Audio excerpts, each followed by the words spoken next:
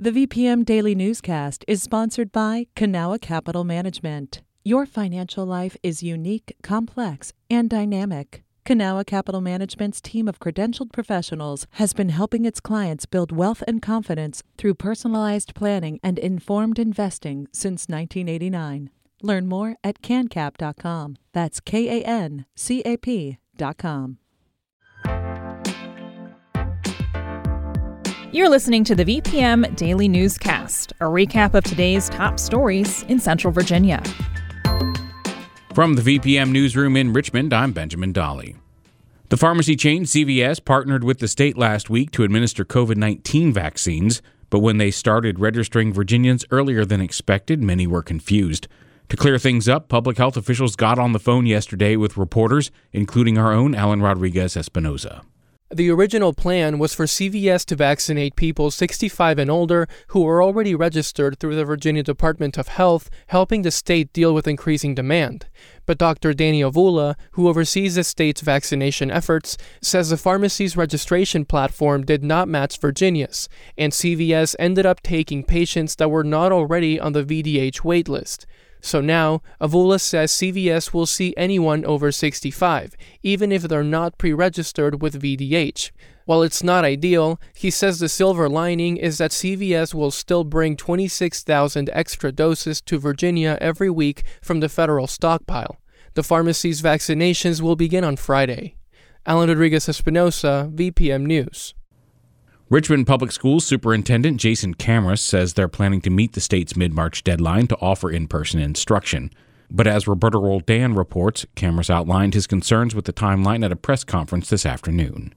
Governor Ralph Northam issued guidance to school districts last Friday, saying they should have an in-person learning option by March 15th. But Superintendent Kamras says school facilities aren't yet ready for in-person instruction. They're finishing up bathroom and air quality renovations. He also says most teachers haven't even gotten their first dose of the COVID-19 vaccine. Only about a third of our staff, and that's mostly frontline workers, nutrition workers, transportation team, have received their first dose, not even their second dose yet. Originally, Richmond Public Schools was not planning to open up school buildings until late summer. Even if an in-person option becomes available in March, it's not clear how many families would sign up. A survey ahead of this semester showed more than 60% of RPS families preferred to stay virtual. Roberto Roldan, VPM News. All Chesterfield County teachers and bus drivers will have a chance to get their first COVID-19 vaccinations. In an email to staff Tuesday, Superintendent Merv Doherty says all high school and middle school teachers should receive their doses on Thursday. He added elementary teachers and bus drivers who missed their first shot will have a make-up opportunity soon. Doherty says he anticipates all pre-K through 12th grade teachers, instructional staff, and bus drivers should be fully vaccinated by March 5th. Democrats in the General Assembly are on the way to removing mandatory minimum sentences from Virginia's law books. This is part of a handful of criminal justice reforms they set out to tackle this session. Whitney Evans reports. The Senate passed a bill that would do away with nearly all mandatory minimum sentences, ranging from traffic violations to violent felonies. The House bill strikes mandatory sentences for most drug offenses and lower-level crimes. Reform advocates say mandatory minimums allow prosecutors to pressure defendants into taking plea deals instead of going to trial. The judge's hands are tied, and then the power shifts to the prosecutors, really. Margaret Breslow works with several criminal justice reform groups in the state, including Coalition for Justice. We need to have decisions made in our courtrooms on a case-by-case basis, and we need fair sentencing. State data shows Black people are more likely to be imprisoned for offenses with mandatory penalties. The bills will now move to opposite chambers where the differences will be negotiated before the legislation goes to the governor. Whitney Evans, VPM News.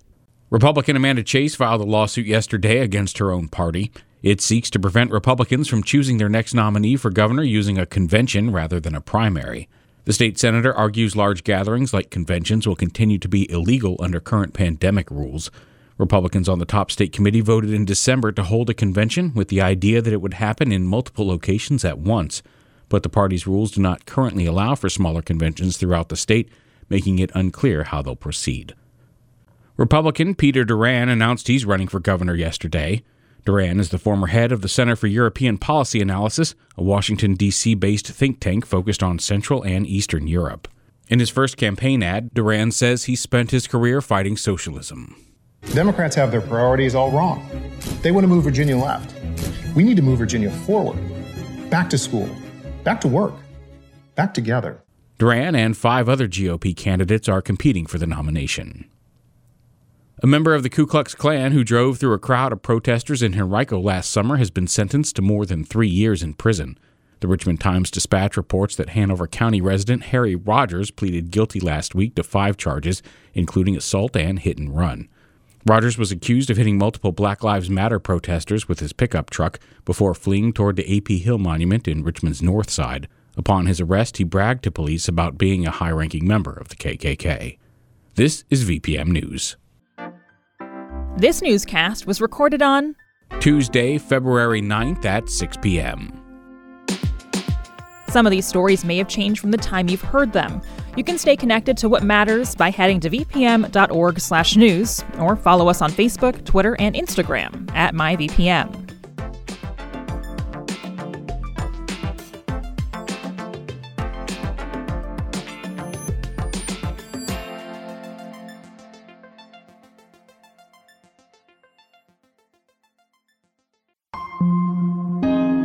VPM.